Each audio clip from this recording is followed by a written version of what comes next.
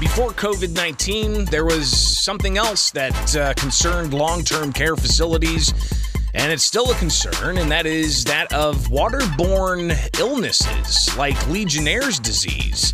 If you recall, here in Illinois, we've had a lot of focus and attention on that, even just 4 or 5 years ago, with an outbreak that happened at a veterans home that killed 12 or 13 veterans. And that was back in 2015, and it plagued the former Rauner administration all throughout his administration.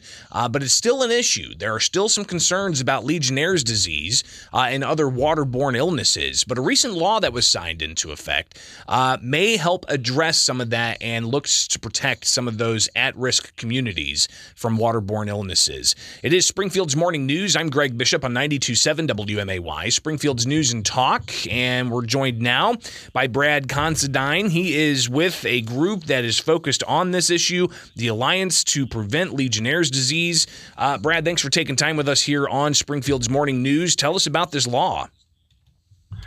Yeah, Greg, this law, I think, is an exciting step forward in Illinois because it requires water utilities to notify healthcare facilities of disruptions in the water system that can release this bacteria from the distribution system into healthcare facilities, assisted living, and nursing homes where the most vulnerable to this bacteria reside. And so it's kind of a critical step forward. Approximately 25% of those who contract Legionnaire's disease in those settings tends to be fatal.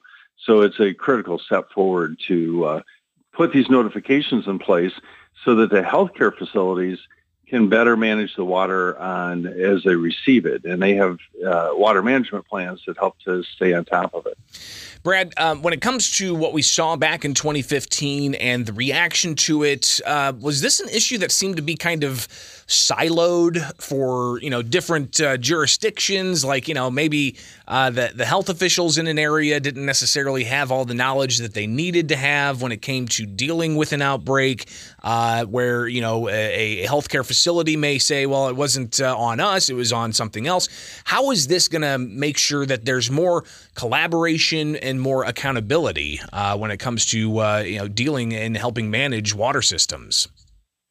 Yeah, it's a critical step forward because, as you described it, what drove the outbreak has always been the question, and all too often, since this disease was first discovered in 1976, the focus has always gone to a building and a point of exposure, and is not considered the system factors that have driven these cases. And that has been what we feel is the fatal missing link in this, is to understand that this bacteria can make it through our water systems and actually be delivered to facilities where it can then become established and create some exposure. A lot of people remember the Flint water crisis, and a lot of people know about that as lead. But in reality, when they changed to the Flint River as a source water, that's when they had actually a very large Legionnaire's outbreak in Flint, and it was driven by the changes in the water system, and it stayed that way until they went back to the original water source.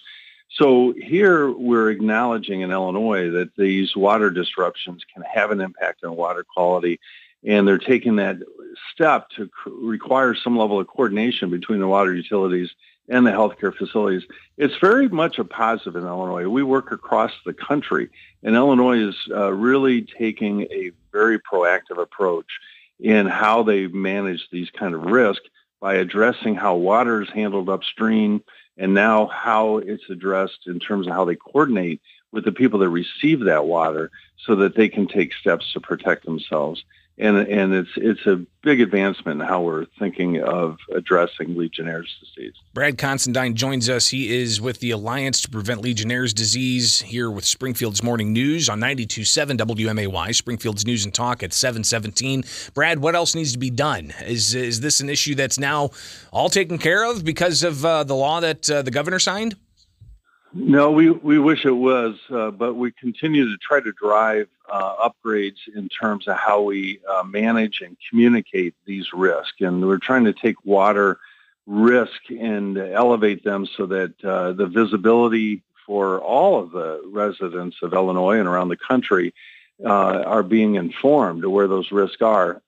People that are immune compromised tend to have the greatest risk, and so they need to be informed when those risks are higher, and they need to start to understand more about the things that they can do to mitigate those risks and how they handle water. They want to be very careful with stagnant water. They want to be very careful to have residual disinfectants, in our water system to take care of the bacteria if it gets reintroduced. And they want to avoid, they want to avoid exposure to where stagnant water has been for the potential that the bacteria has developed in it. Brad Considine, he again is with the Alliance to Prevent Legionnaire's Disease. Greatly appreciate you taking the time with us this morning and giving us the upshot, so to speak, of what exactly this new law does and how we can continue to focus on what can be a deadly disease, especially for those who are at-risk communities living in long-term care facilities. Greatly appreciate it. Yeah, appreciate it as well. Thanks, Greg. Have a good day. It is Springfield's Morning News. I'm Greg Bishop on 92.7 WMAY. Springfield